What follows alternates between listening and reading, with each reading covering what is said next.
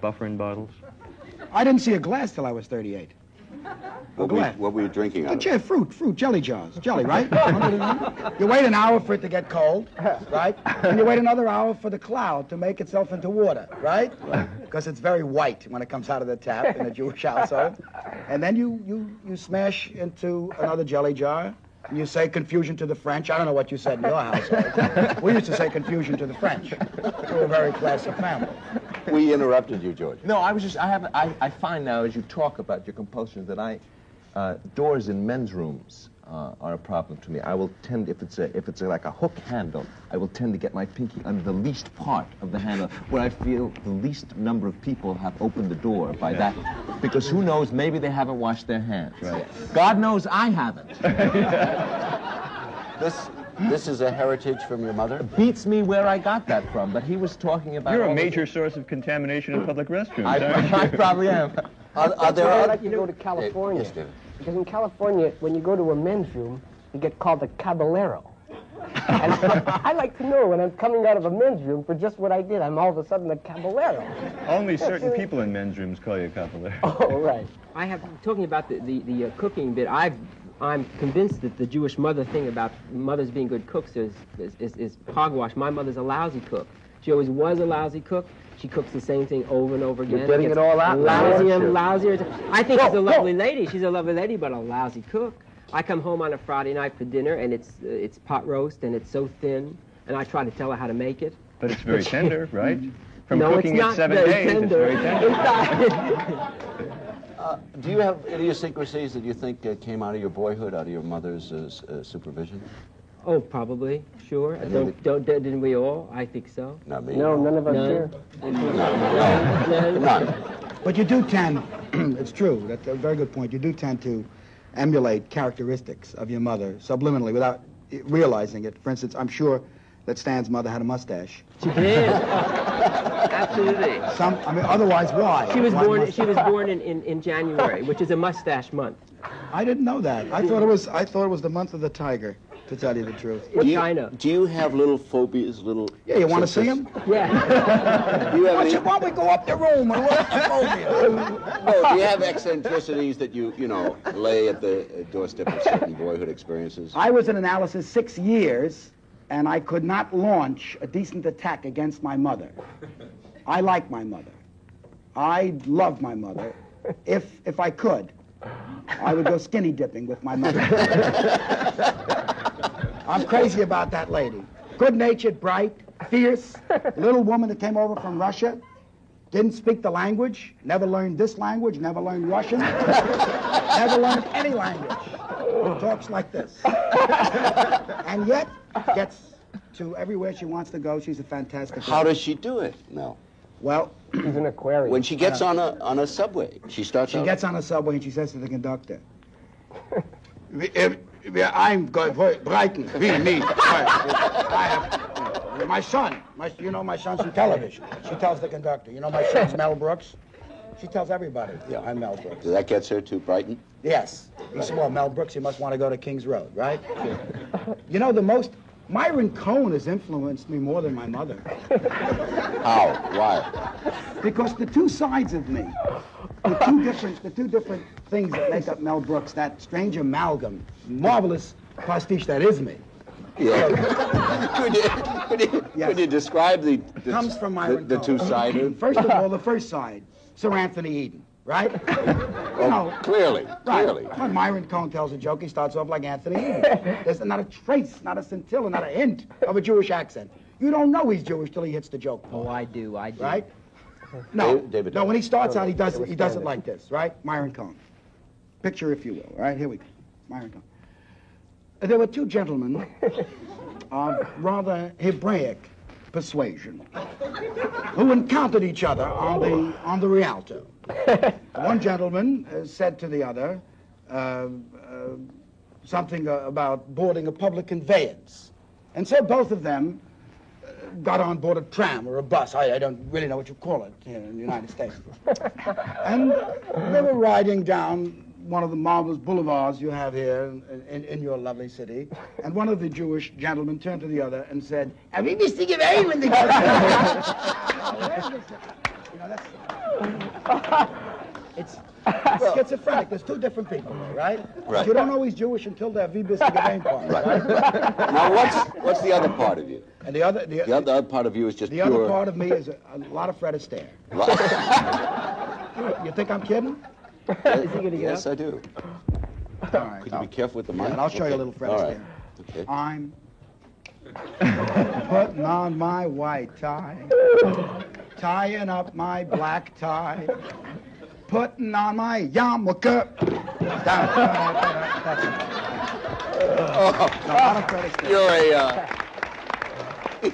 You're a dead ringer for Astaire. You're a ringer for him. Yes. If they ever do the Fred Astaire story. You're crazy, you know that. Yes, and we'll be back in a minute.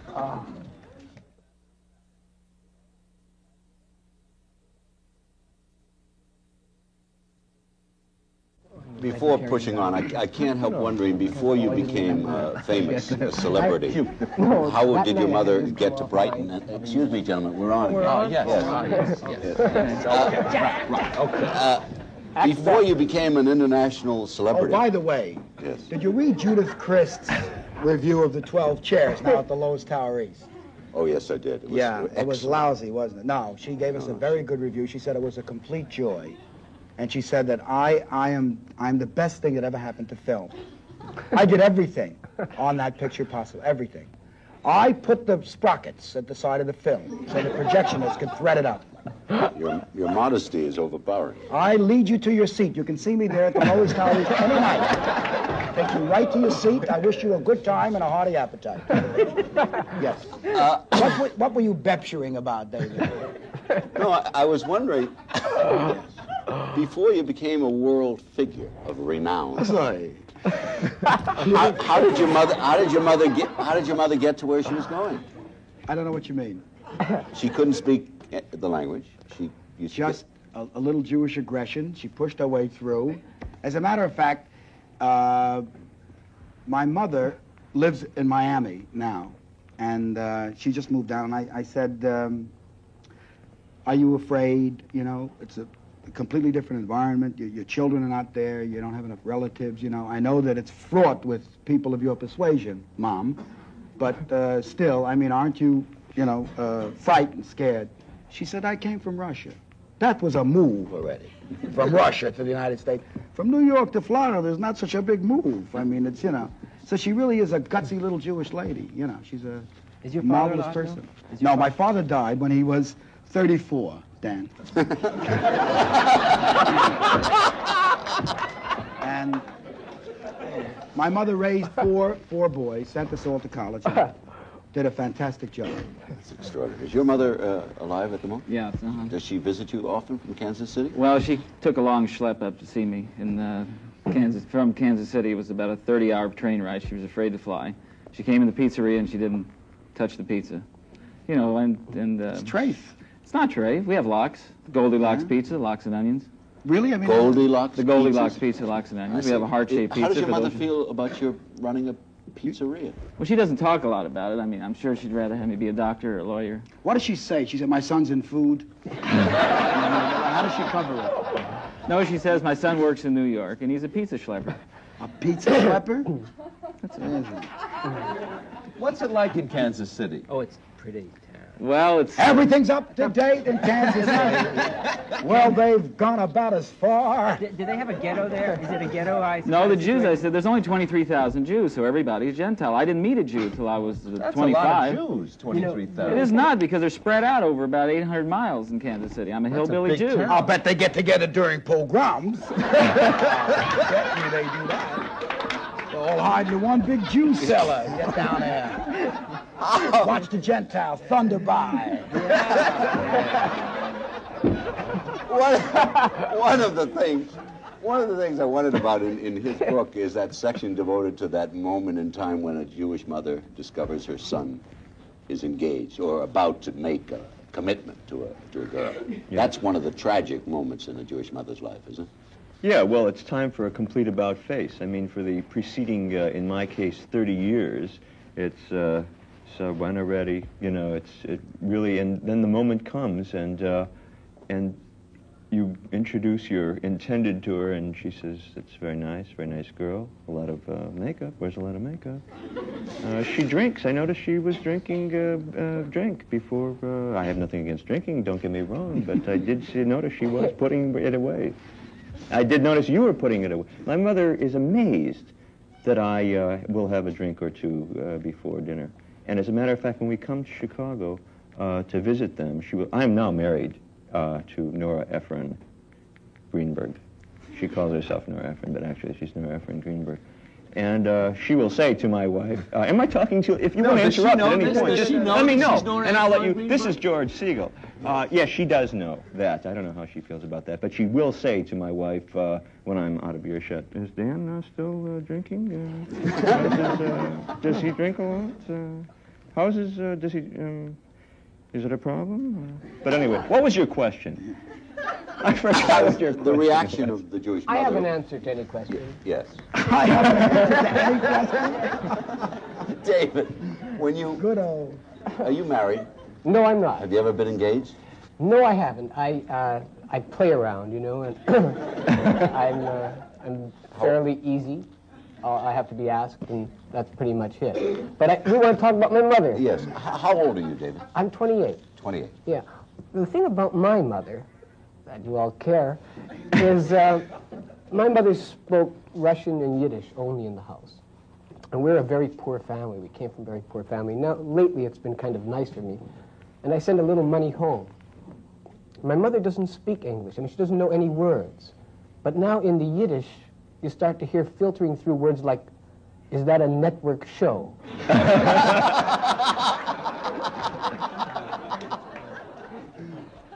Today, when I was in California just yesterday, she said something totally in Yiddish, and the end of the sentence was, wieso geht es mit the residuals? So, I mean, my mother understands those things. I mean, she learns to adapt to all that. They do throw in the... Yeah, well, there's some English words. That is Yiddish, you know, when Yiddish was spoken in Russia, I'm sure they picked up some Russian words, and in Poland the same. And in New York, you hear, ich hab gegangen auf dem subway. Yeah. Yeah, suddenly, you know, That's right. it's true that you do get a smattering of a different language. You both... We don't speak Yiddish. When I introduced... fluent Yiddish? Yeah, I used to work in the Borscht circuit as an MC in a pool. That's how you started. So in the Borscht, as so an I learned my entertainment Yiddish director. there. But you're talking about... What's it like being an entertainer? Shut up, David. Don't even... You got heavy Jews. You got dynamite here. Okay, go ahead. But when I introduced my mother to my present wife, who was not Jewish, I said... Oh, there must have been an Yes. interesting trauma. I said, Mom, I want you to meet Annie, and Annie? she knew that my wife was Catholic and not Jewish, and she said, sit down, make yourself comfortable, you know, take a piece of fruit and relax, and I'll be in the kitchen, my head will be in the oven. If you just quietly, you know, it was a big disaster. And then they came to know each other, and my mother is head over heels in love with Andy, and they're best. His wife is one of the gracious, beautiful, talented Anne Bancroft. I mean, It was nothing. But She convert? wasn't it a Did she convert? Are you kidding? She don't have to convert. She's a star. Did you convert? Yes, I converted.